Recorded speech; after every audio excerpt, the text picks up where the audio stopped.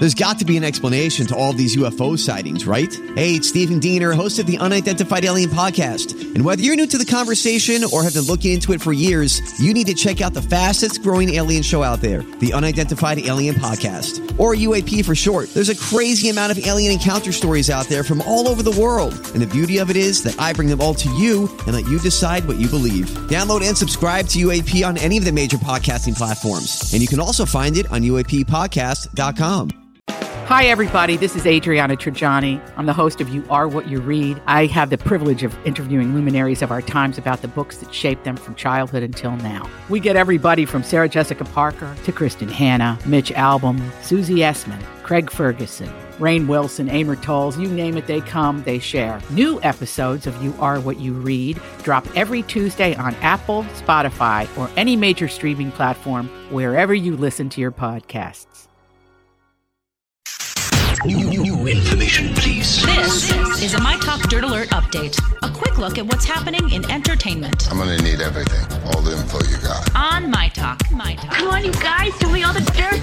Legendary singer Aretha Franklin is being described as gravely ill. The Queen of Soul is 76 years old and has been battling severe health problems for a few years now, forcing her to cancel shows. However, things have reportedly got worse, and now it's being reported that her family is gathering at her bedside in Detroit, Michigan. The family is asking for privacy and prayers. We wish her all the best. Yeah, absolutely.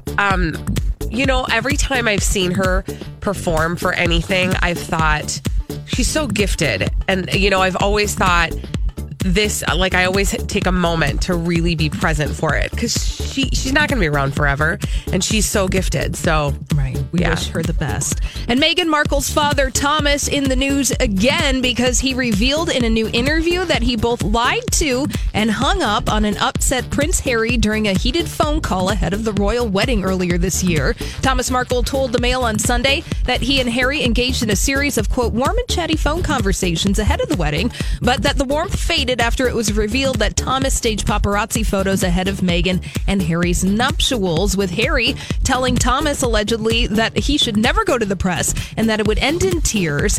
And Harry said they would eat you alive, the press. Yeah, well, they were right. Yeah, exactly. Yeah. That's good sound advice right there. Yeah, turns out. Exactly. A newly engaged couple, Justin Bieber and Hailey Baldwin, aren't in a rush to race down the aisle. TMZ reports that the pair are planning a 2019 wedding, and as for the speed of their engagement, they only dated for a few months. A source tells TMZ that Justin's been in love with her for a long time, so this just didn't come from out of the blue. Yeah, right. Bloop, they're not getting married. Yeah, what's the over-under on their relationship lasting 0. until the end of the year? 0. Okay, you heard it here. And finally, Jason Statham's new shark movie, The Meg, won the box office over the weekend, making $44.5 million. That's not going to set any records. However, it's twice what some people expected. I am shocked by that figure, honestly.